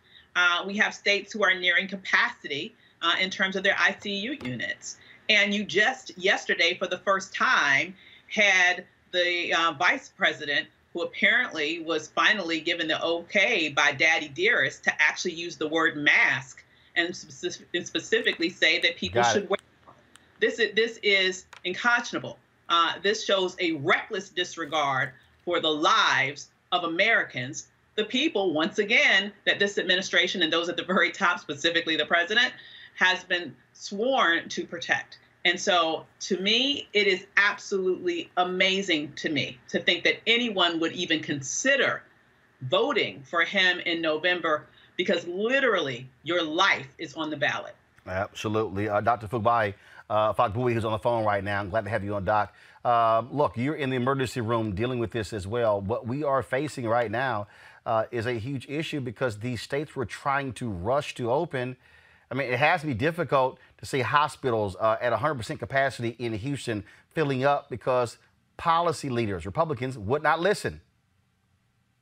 Yeah, thank you, Roland, for having me on. I agree. I basically came up to about 3 different acronyms for this. It's R, I think Avis alluded to it, recklessness. The fact that people don't want to wear masks for whatever their phobias are, so many different reasons, which I can go into later. I think also the other R was reopening prematurely before the time was right. We know what the criteria were to be able to open, making sure that you see at least the positivity, depending on what you're looking at, the positivity rate of the test over a 14-day period to see that it was actually on a downward trend significantly. The only people who really got it right was New York, New Jersey, and maybe Connecticut on the outset, and also California, some parts of it. So I think at this point, because we've had no leadership, and the other third R was basically racial disparities, because there was protest and rioting. Wherever you get this gathering, it's going to spread. That's the fact. But the fact is that COVID really affected everybody's lives. And our leadership, poor leadership, I would add, has definitely put our lives in jeopardy. And people need to understand they need to wear a mask, take all this phobia and all the garbage that people were talking about, saying, oh, it shows weakness, it doesn't let me feel masculine, or it shows some fear. All those things are just excuses. The bottom line is it is not really a constitutional right in a sense. We need to actually look at it as a global solidarity for everybody trying to help each other out so we can get through this. We haven't gotten it right. Other countries have done this very well, and we still are at the bottom of the list when we have all the expertise and the knowledge, and we're embarrassed on the public front. But not only that, we're affecting our lives. And guess who it affects? It affects us, our group of people, the minorities, and all the others who haven't had a voice. That's who it affects the most. And of course, 500,000 deaths across the globe. It's just a huge impact. And the problem is, and I keep saying this here, love to get your thoughts. The problem we still face is, guess what? We still have not tested enough people to understand how significant this is. A little over 25 million. No, we should be at 100 million testing by now. I agree. The issue of testing, tracing, and really identifying where the problem is and being able to identify those is a big issue. And if we don't have leaders, we finally just had a leader finally wearing a mask. I mean, there's a Nigerian proverb that says it's crooked from the head. And that just basically means if you have a leader that's not guiding you in the right direction, and that means even leaders and the governors in different states also. Politics really invaded my space of medical expertise and biodefense. And because of that, that's why I'm really speaking out on this thing. Because normally I'd say, okay, let everybody figure out their party sides away. But it's invaded and encroached on the medical welfare of the public. And that's an issue. And I have a big issue with it, as many of my colleagues do. Doc, we surely appreciate it. Thank you so very much. We'll keep pressing the issue. My pleasure. All right. Thank you very much. Mustafa, Avis, we surely appreciate both of you being on the panel today. Michael was with us as well. Thanks a bunch. Folks, got to go to a break. We come back. LGBT protesters, Black Lives Matter protesters. What happens when you're black and gay? That's next on Roland Martin Unfiltered. You want to support Roland Martin Unfiltered? Be sure to join our Bring the Funk fan club. Every dollar that you give to us supports our daily digital show. There's only one daily digital show out here that keeps it black and keep it real as Roland Martin Unfiltered. Support the Roland Martin Unfiltered daily digital show by going to RolandMartinUnfiltered.com. Our goal is to get 20,000 of our fans contributing $50 each for the whole year. You can make this possible. RolandMartinUnfiltered.com. All right, so a lot of y'all always asking me about some of the pocket squares that I wear. Now, Robert don't have one on. Now, I don't particularly like the white pocket squares. I don't like even the silk ones. And so I was reading GQ magazine a number of years ago, and I saw this guy who had this pocket square here, and it looks like a flower. This is called a shibori pocket square. This is how the Japanese manipulate the fabric to create this sort of flower effect. So I'm going to take it out and then place it in my hand so you see what it looks like. And I said, man, this is pretty cool. And so I tracked down, it took me a year to find a company that did it. And so they make these about 47 different colors. And so I love them because, again, as men, we don't have many accessories to wear, so we don't have many options. And so this is really a pretty cool pocket square. Now, what I love about this here is you saw when it's in the pocket, you know, it gives you that flower effect like that. But if I wanted to also, unlike other, because if I flip it and turn it over, it actually gives me a different type of texture. And so therefore it gives me a different look. So there you go. So if you actually want to get one of these shibori pocket squares, we have them in 47 different colors. All you got to do is go to RolandSMartin.com/pocket squares. So it's RolandSMartin.com/pocket squares. All you got to do is go to my website, and you can actually get this. Now, for those of you who are members of our Bring the Funk fan club, there's a discount for you to get our pocket squares. That's why you also got to be a part of our Bring the Funk fan club.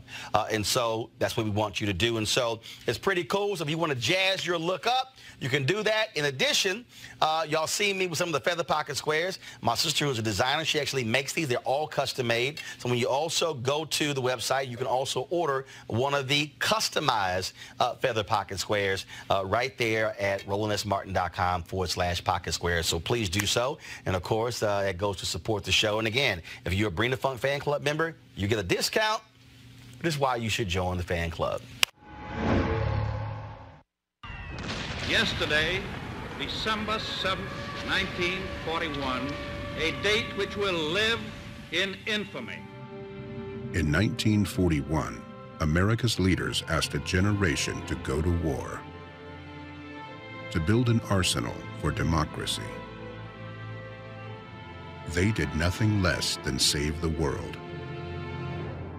It didn't come easy. It didn't come quickly. And it didn't come without great sacrifice. America will again and soon be open for business. We cannot let the cure be worse than the problem itself. We're not going to let the cure be worse than the problem. Haven't we asked enough of the greatest generation? The Lincoln Project is responsible for the content of this advertising.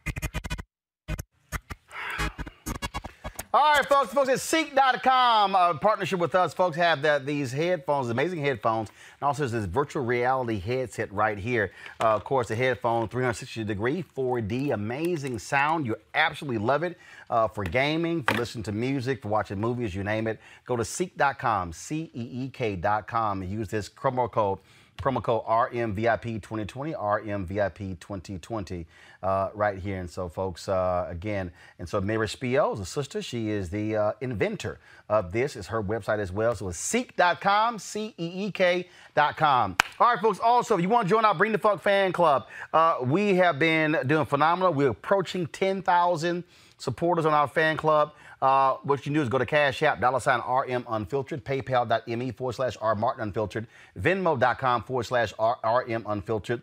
You also can see our money other folks right there too. New Vision Media Inc., 1625 K Street, 1625 K Street, Suite 400, Washington, D.C., 2006, Washington, D.C., 2006. And so we certainly would appreciate if you do that. Our goal, of course, is to depend on you, our fan base, to allow for us to be able to do what we do. That's the most important thing.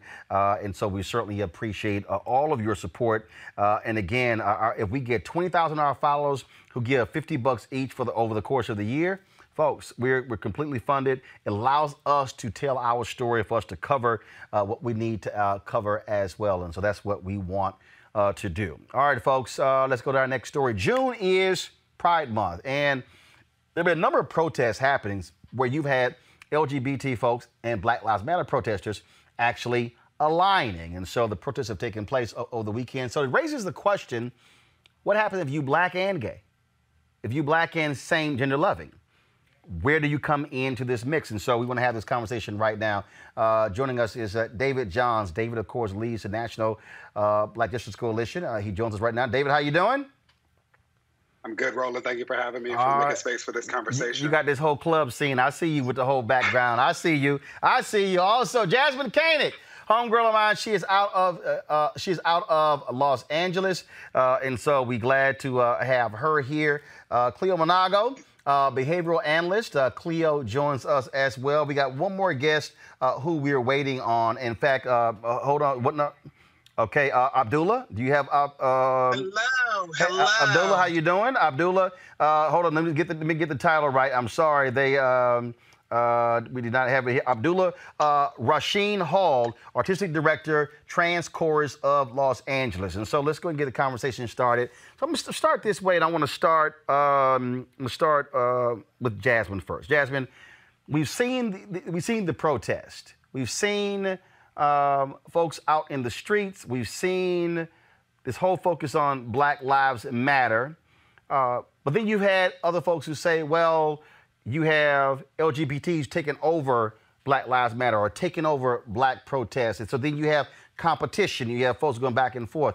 How do you see all of this playing out and this whole view that somehow it's competition? The reality is, if you Black and same gender loving, you also are part of Black Lives Matter because you still Black.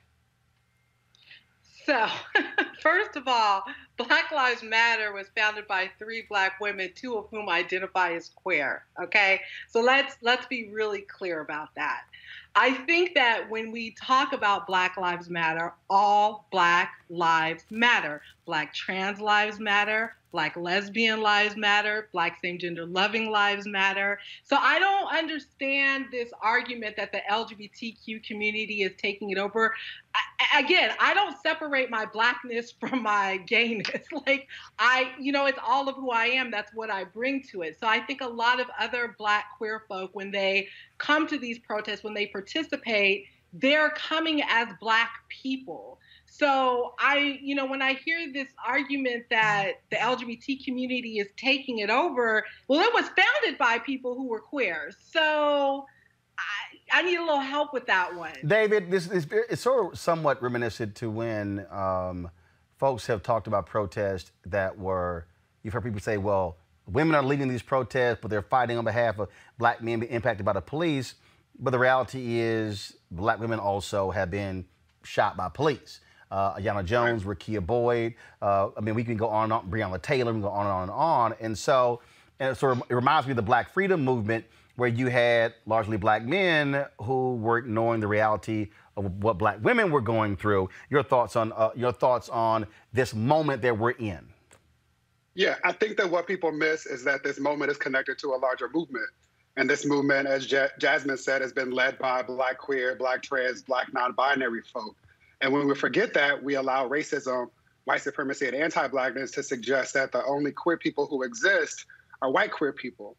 So the reality is that when Black folks in particular are talking about what the queer people are doing, our queer marches, our LGBTQ movement wins, they're really thinking about white folks and white folks who are privileged still because they are white, even though they also might be LGBTQIA plus identified. And so it's really important for us to recall and acknowledge history. As Jasmine said, and I acknowledge Jasmine was a founding member of NBJC and continues to lead and has been in these streets long before Black Lives Matter was trending. The first person to use the hashtag on Twitter is a Black queer man named Marcus Anthony Hunter, a doctor at UCLA, a professor at UCLA. There would be no pride. We're having this conversation still in June, which is Pride Month. There would be no pride, as Jasmine mentioned, without Marsha P. Johnson, a Black trans woman who resisted at Stonewall when the police were taking over what should have otherwise been a safe space. And the thing that I know as a Black same-gender loving man is that when the police see my Black body, they're not going to ask me for my bio or question whether or not I'm same-gender loving. I will often have to deal with the fact that racism, homophobia, all these things are wrapped up in what it means for us to be Black in a system where people don't often like to see us as human thereafter. Abdullah? Amen. I agree with that. My pronouns are they, them, theirs. I am gender non-conforming, gender non-binary. And I always say to my chorus that if the cops pull me over, they're not going to care that this lip is painted or these eyes. They're going to see Black male and react. My Blackness runs just as deep as my queerness. So it's not we're taking it over, or it's not that being queer is a white thing. You can't say Black Lives Matter without including Black lives that are LGBTQ plus lives. I mean, it's just ridiculous. And sorry, I'm in my car, but. It's all good. So we'll get you right back. Cleo, let me bring you into the conversation. You have always said, Cleo, that there has to be an internal conversation in Black America before you really deal with what's happening externally. Yeah, I think that there's some missing elements so far in this discussion. For example, you mentioned in the beginning of the show that this is Pride Month. Well, what you may or may not know is that after so-called Pride Month, there's Black Pride Months across the country. I know, I do. Okay, well, I forgot you know a lot. I forget that sometimes.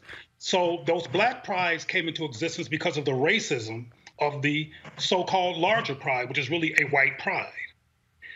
Some people are looking at this whole thing, including myself, as being quite surreal, that the racist white pride, which has been racist and primarily white acculturated and white affirming, is now matching with a queer identified leadership brand movement called Black Lives Matter.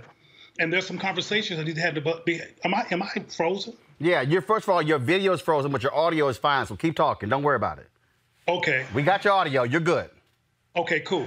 Anyway, there's people in the Black community who are wondering what's going on for two reasons. One is because this community, the LGBTQ community, which is a white culture and paradigm, has not stepped up for Black people ever. For example, some people on this show might not know who James Craig Anderson is. James Craig Anderson is a brother that was killed in 2011, a same-gender loving brother that was killed in 2011 by some white men who ran him over in the parking lot of his job with a truck. And the white gay community, who found out that he was a same-gender loving person, didn't say anything and never has said anything. So for the Black community to be skeptical of what's going on now, as far as I'm concerned, is not an irrational reaction. Cleo just brought. Cleo, go ahead. Also, the Black community has not had, on a macro level, on a large-scale level, a rational, engaging conversation about gender nuance, diverse ways of being, and sexuality. So it keeps hitting us in ways that are perplexing because we have not dealt with the issue in a rational way from a Black cultural perspective. Queer and LGBTQ, rainbow flags, all this stuff comes from the white gay community. It's their paradigm. It has worked well for them. And there's Black people who have used it as Black people to frame themselves. But the bottom line is a paradigm is a paradigm. A culture is a culture. A movement is a movement. And the gay movement is a white racist movement. So I'm going to put this out to the whole panel here. Because I'm going to put it out to the whole panel because Cleo said something where he said holding the white LGBT movement accountable. So what's interesting about that is what's happening is that the reckoning that we're seeing is the reckoning of Black folks in whiteness. And the reckoning is happening in all of these institutions. It's happening in corporate America. It's happening in public policy. It's happening in various organizations. And even in organizations where black folks are working with others, it's literally working. Look, I'm in the ed reform movement, and I've been telling people who believe with Charles schools, I'm like, yo, it's about to be a reckoning with black folks who are in this movement. And so anyone can jump in. Do you believe that this movement, that reckoning is actually happening with the white LGBT movement? Jasmine, you raise your hand. Go ahead.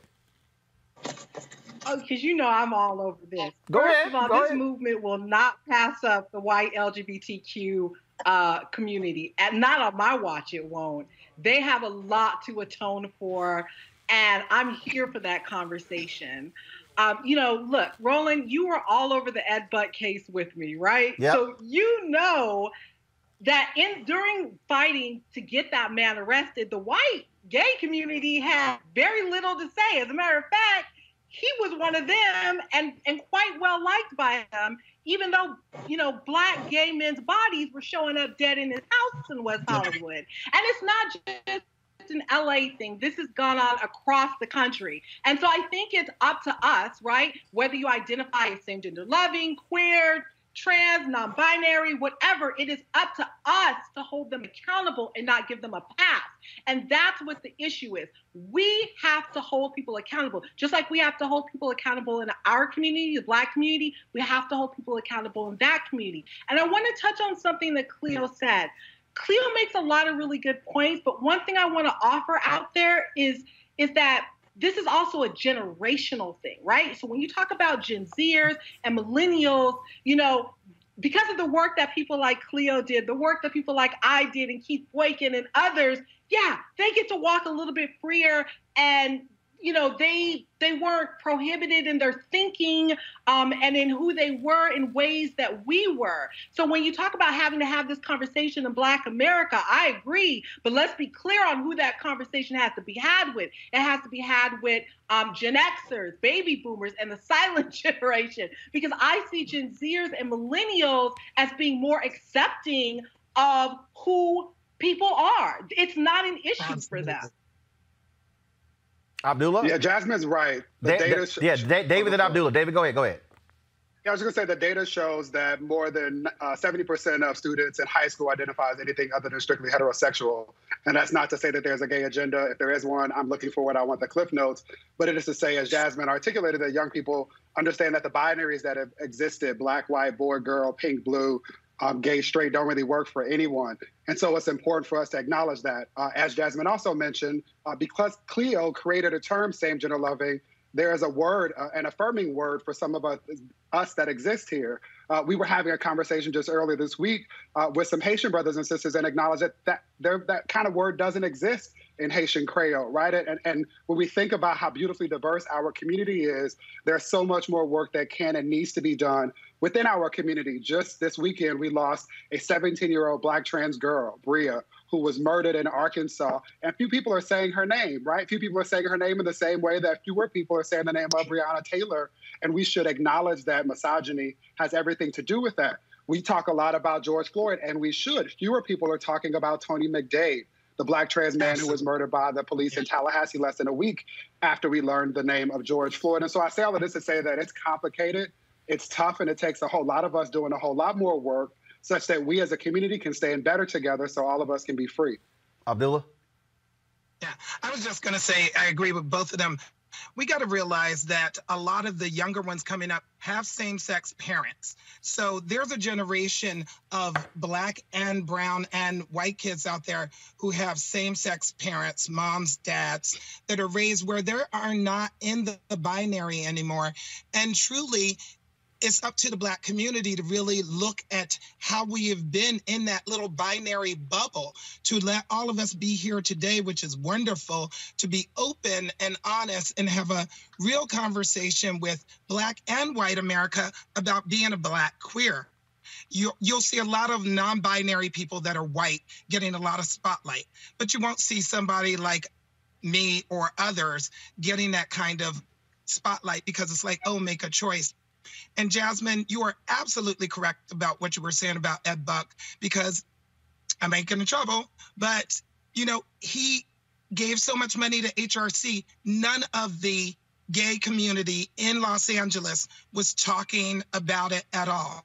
But we as Black people have to realize that all Black lives matter, including trans and gay, lesbian, bi lives, so that those crimes that Ed Buck committed will get investigated and will have support.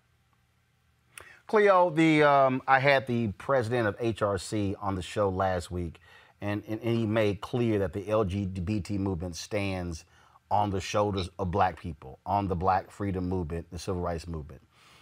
When you talk about accountability, what Jasmine also talked about, and atonement, for you, what does that look like? Well, I saw that show. I saw your interview with him. He's quite impressive. White folks did a good job of making sure they had a Black person in front of their movement so it could look like it was inclusive, though it historically and paradigmatically and culturally is not.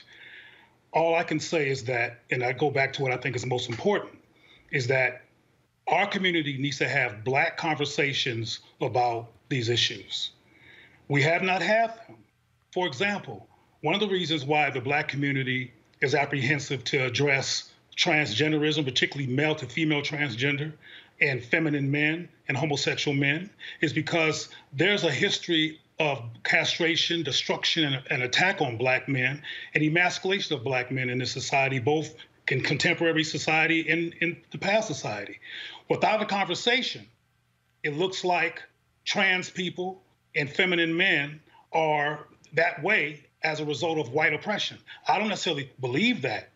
I know that there's more going on to people than what white folks do. Naturally, same-gender loving, feminine, masculine, the whole gender spectrum occurs among people of African descent. But I'm real clear about why the Black community is looking sideways at this LGBTQ force coming into a movement that was inspired supposedly by the murder of Black men, which has the highest rate of murder by the state of any group in this country.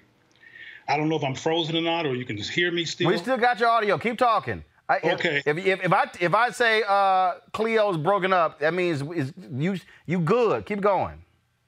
So we need to stop denying that there is a white puppeteer behind a lot of what's called Black and gay stuff. I mean, there's other things that I would like to say, including about the genesis of NBJC, some other things that I know about because I've been around so long, but it's better to have that conversation face to face. I'll just reiterate that one of the reasons why Black people are not trusting this LGBT infusion into an allegedly Black movement is because there's racism and white supremacy from the white gay community. And the stuff that Jasmine mentioned before I left earlier about atoning, that atoning has not occurred. Just the other day, a young Black man talked to me about being on one of these apps, these dating apps that they have, and a white man trying to pick him up. And when he refused them, he said, well, I can go get some BBC someplace else. And David and Jasmine know what BBC means. I don't know if you do, Roland. No. You know what BBC? No. Okay. Well, okay. I know what that means, but I don't know what you were saying about NBJC BBC means big Black cock. And Black men are often reduced to being just that and treated like thugs and objectified beings by the white gay community. I'm not impressed when Black people find acceptable Blacks to sit in front of their machines, like the brother who's sitting in front of HRC. The C is still for Caucasian. That's what it should be. He's just there to give the impression of that there's no racism, and there is. So again, the reason why the community, people in the community are looking sideways at this whole thing is because of the history of racism. And Jasmine also mentioned that the women who get credit for the Black Lives Matter are so-called queer. Well, that's a surprise to some people. Not to me, I knew that years ago. But that's a surprise to people because they didn't talk about that when they first got credit for the onset of this thing called the Black Lives Matter movement. But now it seems like it's like something that was laid in the back that's finally come out. And it seems like it's come out at the risk of distracting from a Black movement against the destruction of Black people by the police. David, go ahead. David, go ahead. I respect the space that Cleo occupies, but sometimes don't understand the point that he's trying to make. I invite him to say whatever he wants to say about NBJC. Also don't understand when there are public records of the two women in particular that Jasmine named talking about being both Black and queer. If there's something to be discussed, it's the role of white people in writing stories where they don't acknowledge our fullness, and then not having the language, including the words that you provided in creating the term same gender loving, to have conversations that acknowledge our fullness. I also don't think it makes any sense for us to be talking about David Alfonso when he's not here to defend himself or HRC. We can all talk about, again, the fact that each of us work and respond to white supremacy, white folks, and the stuff that they do to make our work more difficult. But I continue to go back to struggling, acknowledging that we work better together and trying to understand what points Cleo is ultimately trying to make. Let me jump in here for Jasmine, 1 second. Go ahead. Okay, so a couple of things. One, on the issue of atonement, I absolutely agree with Cleo and will reiterate my point. That has not been done. So what does that look like, right? Part of what that looked like is having white folks step back and sit down and move out the way, right? You know, they have always, white gay folks have always occupied this space, whether you want to call it same gender loving, queer, whatever letter of the alphabet. They have always had to be the face of it. They have always had to be leading it, which is why we got gay marriage as the big gay issue, right? Because for white gay folks, that was their ceiling. That wasn't my ceiling as a Black lesbian woman, but that was their ceiling. And I think it's time for them to step back and sit down and let other folks lead. I also think within our own community, there needs to be these intergenerational conversations, because again, I go back to Gen Zers and millennials and wanting to press upon people to understand that the things that maybe my generation and other generations are upset about, they're not, because they didn't have to deal with it. But that doesn't mean it's any less important. And that came up here in Los Angeles when the white gay pride here in LA decided to all of a sudden want to march for Black lives after, 50 years of ignoring them. It was like, really? But we had, younger Black folks like, hey, yeah, let's do this. And it was like, kind of like, hold up. There's some history here, and we should acknowledge that history. So I think there's a bunch of issues here, but at the end of the day, it is up to us. Like, what do we want, and are we going to fight for it? I have no problem telling an HRC, telling a GLAAD, telling some of these organizations, look, you've had your time. It's our time. When you look at the makeup of this country, it's people of color who are moving and driving things. And how come that isn't happening within the LGBTQ movement? It's because there are white folks that don't want to see that happen. So we're going to push back against white supremacy in every facet of life for Black people. We're going to have to do it there too.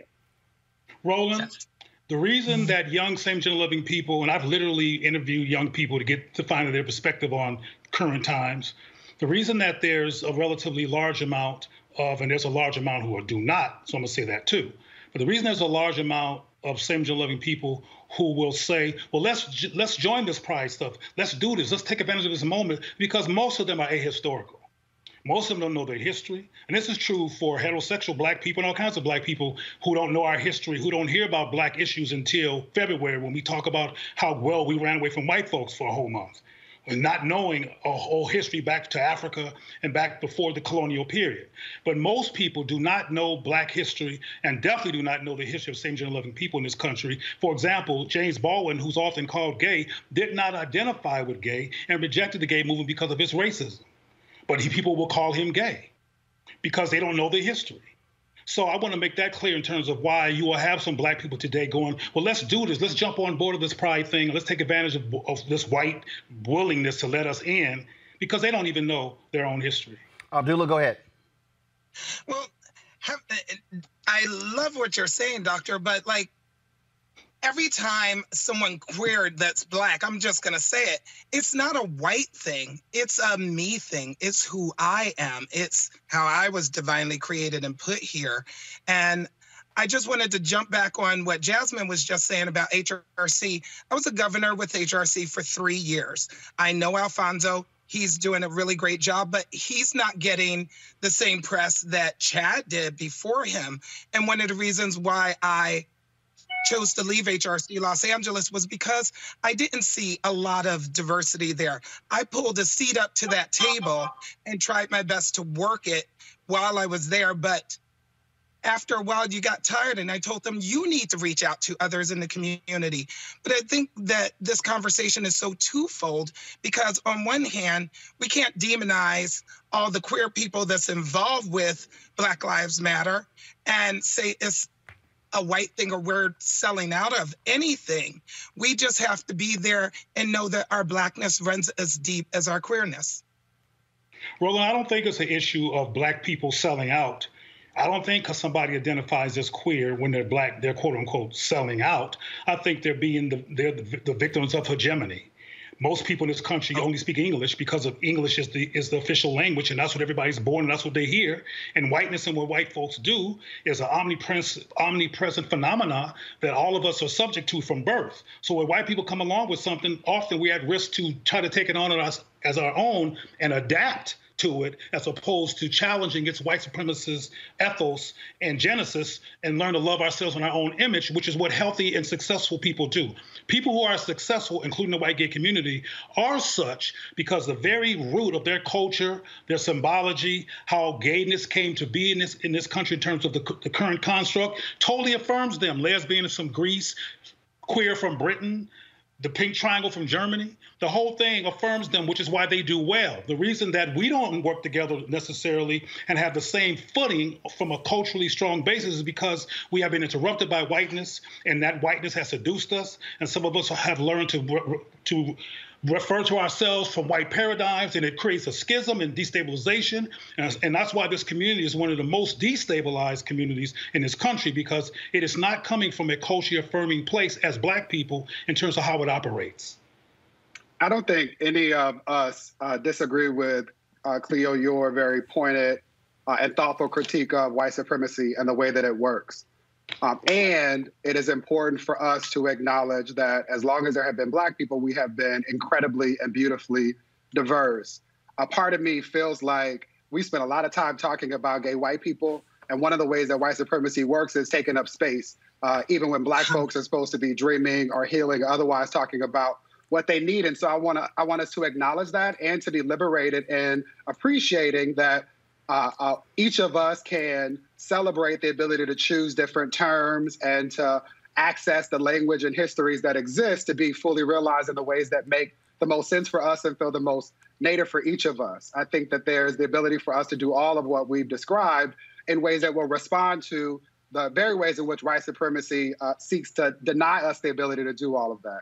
One of the things that Can I add yeah, go ahead. I just also want to add, like, as a journalist, as someone who is on television a lot and on the radio who has to try to explain things to different communities, you know, I use the language that's going to help my audience understand what I'm talking about.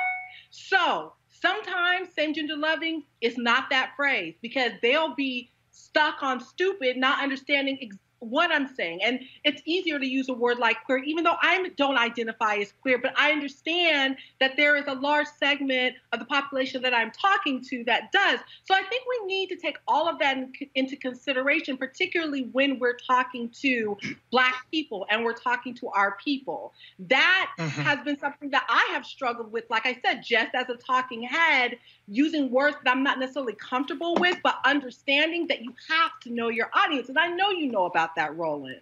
Of course, absolutely. One of the things that I think, and this will be the last round of questions here, one of the things that I still look at for me in this moment is what's next. And then it also has to be what I call a significant ask. And one of the things that I find to be very interesting, as I have talked to all Black folks in all these different sectors, is that we have Black folks who are actually afraid to challenge the very folks who are funding many of our institutions. And so what's been real interesting is like, well, you know, but that's who fund us. And I'm like, well, wait a minute, but that's who we're having a problem with. I mean, let's just cut to the chase. Who got the money in America? White folks. Right. All right, I don't care what you say. LGBT, white folks. Media, white folks. Okay, we can talk about ed reform, white folks. I mean, we can go down the line on any sector, and it's white folks. And so, for the four of you, how do you get folks to understand that people who many will call allies also have to be challenged to do more, and that might be a huge ask. And we also have got to train one another to stop being afraid of the big ask and only accepting the small ask and apologizing for it. Anybody can start it off. Let me go first. So, you know what I've been telling people? Everybody wants to scream Black Lives Matter, and I get that. Black lives absolutely do matter. But so does hiring Black lives, putting Black lives on your board, renting the Black lives, electing Black lives, and supporting Black lives. It's not just a hashtag. It's not just something trendy to say. So you're absolutely right about where the wealth is, where the money is in America. And it is our job to make sure to push back up against that, but have very, really clear demands. When I look at boards of organizations and there's one Black person or two token Black people on it, when I look at organizations and there's no Black people in leadership at every single level, that troubles me. And so again, when I said that, you know, white gay folks need to step back and step down for a minute and let people of color, in particular Black people, step up, that is a clear and direct ask and demand. And we're going to do things in our way, the way that makes sense to us, the way that we know things need to be done. Because we've got a lot of white, I'm so sick of white gay people telling Black people how to talk to Black people and how Black queer folks should be feeling about things. We know ourselves and we know our communities and we know how to get things done. And it's our time to do that. Yes. Roland, we have to be willing to share. Abdullah, go ahead. Abdullah, go ahead. I was going to say, we as Black, gay, queer, loving people, we have to be able to challenge that too with white gays. And you're right, Jasmine, I sit on two boards where I'm one of two Black people. One is for the Trans Chorus of Los Angeles, and the chairwoman is a Black trans woman. But the majority of the people on that board are white, and sometimes we have to, well, I get in trouble for challenging them on their point of view of being Black and queer, putting us at the table, but not just putting us there, but opening up that opportunity. Just ICM put in Deadline Hollywood, they're going to hire more Black assistants. Well, I don't want to be another Black assistant at ICM. Give me a shot at being a Black agent at ICM, then we can talk. So that needs to open up all across the board for everybody. Cleo? Roland, I don't relate personally to what you described. I run a Black organization that is decently funded, and I've been able to do this without having to talk to white folks, having to acquiesce to white folks, having to depend on white folks. I think, frankly, you're doing something right now very similarly. You have your own television or your own broadcast, your own digital network, and it's primarily Black people that are keeping things going in terms of resources to partner with you to do your work. Well, I'm doing something very similar, and I don't relate to talking to white folks and asking them for nothing. For example, when I apply for federal funds, those federal funds are taxpayer funds. Those are Jasmine's funds in terms of how they came into being. They're your funds, they're David's funds, there's my funds. Those are taxpayer funds. So I apply for federal resources for one of the ways I get my work resource. That's not white money, that's everybody's money. I don't ask white gays for anything. And I don't need to ask them for anything to do what I do. I refuse to do anything that I'm doing that interferes with the affirmation of Black people on all levels. David said something earlier about white people being talked about too much, whatever. When you're saying queer and gay, you're talking white talk. I'm only calling it what it is. Otherwise, I don't even talk about what white folks are doing or their paradigms or whatever's going on with them, because my work is centered from a Black-centered, Black-informed, Black-considerate, Black historically informed perspective. So I don't relate to this whole thing around going to white folks and doing a dance for them or acquiescing for them or fighting with them. I have not fought with no white folks about hardly anything in decades, because they're not in my universe. You can get work done without having to be bothered with white supremacy in direct ways. David Johns, final comment. For those who aren't as bold as Cleo, can appreciate that Derek Bell, one of the founding fathers of critical race theory, reminds us that interest convergence means that white folks won't let anything happen for us unless it benefits them. I believe our big ask should continue to be around the divest, invest movements that we're seeing happening with police departments, with city budgets, in schools, as you well know, Roland, and with regard to so many other publicly funded institutions that often cause trauma and harm in the lives of Black folks. I also want to lift up that in this moment of crisis, while people are continuing to do this advocacy and organizing work, that we need to take care of ourselves. We already are more inclined to have the kinds of mental health stress that causes people to die. And that was before COVID. And so I'm especially concerned about us continuing to do this work and dying in the process. The last thing I'll say is that if people are still wondering why they should care about any of what we've been talking about, I will remind them that there are so many children who are Black and identify using any of the terms that we have used over the course of this conversation, many of them suffering at home in silence without the ability to connect with people who care about them. My hope and my big ask is that you would find ways to learn some of this language, to know more about all of these histories, and to stand with folks who are Black, queer, trans, non-binary, and all of the other terms, because it is often us who continue to sacrifice for the rights that other people, including Black people, take for granted. David Johns, Jasmine Koenig, Cleo Manago, Abdullah, I certainly appreciate it. All of you, great conversation. Thanks a lot. Thank you. Thank you very much. All right, folks, our final story before we go. A group called #BlackFemaleAnonymous dropped a post over this weekend that hit like a bomb saying the truth about Essence. Go to my iPad, please. In this particular piece, they claim that there are fundamental issues at Essence. They are calling for, this is what they say, we demand the immediate resignation of Essence Ventures owner and Chief Executive Officer Richelieu Dennis, Essence Ventures board member and former Essence Communications CEO Michelle Ebanks, Chief Operating Officer Joy Collins Profit, and Chief Content Officer Mona Liu. They are calling on AT&T, Coca-Cola, Chase Bank, Ford, McDonald's, Procter & Gamble, Walmart, and Warner Media to immediately eliminate all active or future sponsorships and media buys at Essence Ventures until the company is under new leadership. They say the Essence brand promise is fraudulent. They also say that they have had an abuse of power against Black women, and that they also they talked about the treatment, the pay, and how Black women have been treated at the company as well. Now, the folks at Essence responded today with this statement. They released a quite long statement. They said, candidly, the last 24 hours have been heartbreaking. At Essence, we uplift the voices of, provide platforms for, and generate opportunities that elevate Black women and communities, have done so for 50 years. They say they talk about anonymity, says still anonymity does not negate accountability. Facts will always matter, and we are not afraid of the truth.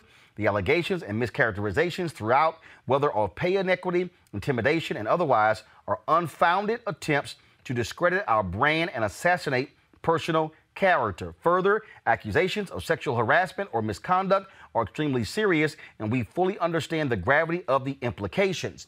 Now, Black Female Anonymous, they said that unless the resignations happen in 5 days, they will begin to drop more information.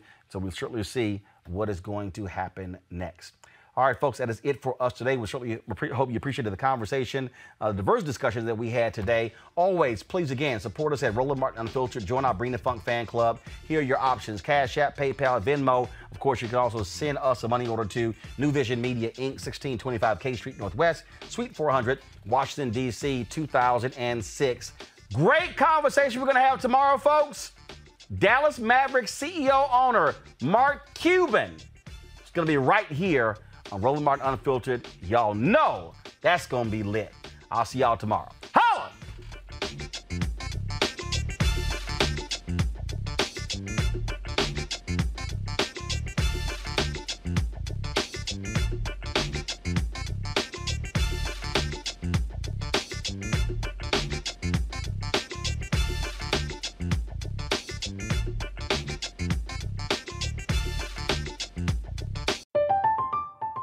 I'm Katya Adler, host of The Global Story. Over the last 25 years, I've covered conflicts in the Middle East, political and economic crises in Europe, drug cartels in Mexico. Now I'm covering the stories behind the news all over the world in conversation with those who break it. Join me Monday to Friday to find out what's happening, why, and what it all means. Follow The Global Story from the BBC wherever you listen to podcasts. The wait is almost over. Get ready for the 2024 NFL season as the full schedule is announced. Every rivalry, every rematch, every rookie debut, every game revealed. The 2024 NFL schedule release, presented by Verizon, coming in May. Live on NFL Network, ESPN2, and streaming on NFL Plus. Terms and conditions apply to NFL Plus. Visit NFL.com/schedule release to learn more. If a new house is on your wish list in the next 5 years, grow your savings faster and experience your dreams with an Ohio Homebuyer Plus account from Kemba Financial Credit Union. A savings account specifically designed to save for a new home, where you can earn 7% APY, a $500 matching bonus, and a $1,500 mortgage closing cost credit. Learn more at Kemba.org. Offer expires March 31st, 2025. APY equals annual percentage yield. Restrictions apply. NMLS 292230. Equal housing lender. Federally insured by NCUA. With the Lucky Land Slots, you can get lucky just about anywhere. This is your captain speaking. We've got clear runway and the weather's fine, but we're just going to circle up here a while and get lucky. No, nothing like that. It's just these cash prizes add up quick. So I suggest you sit back, keep your tray table upright, and start getting lucky.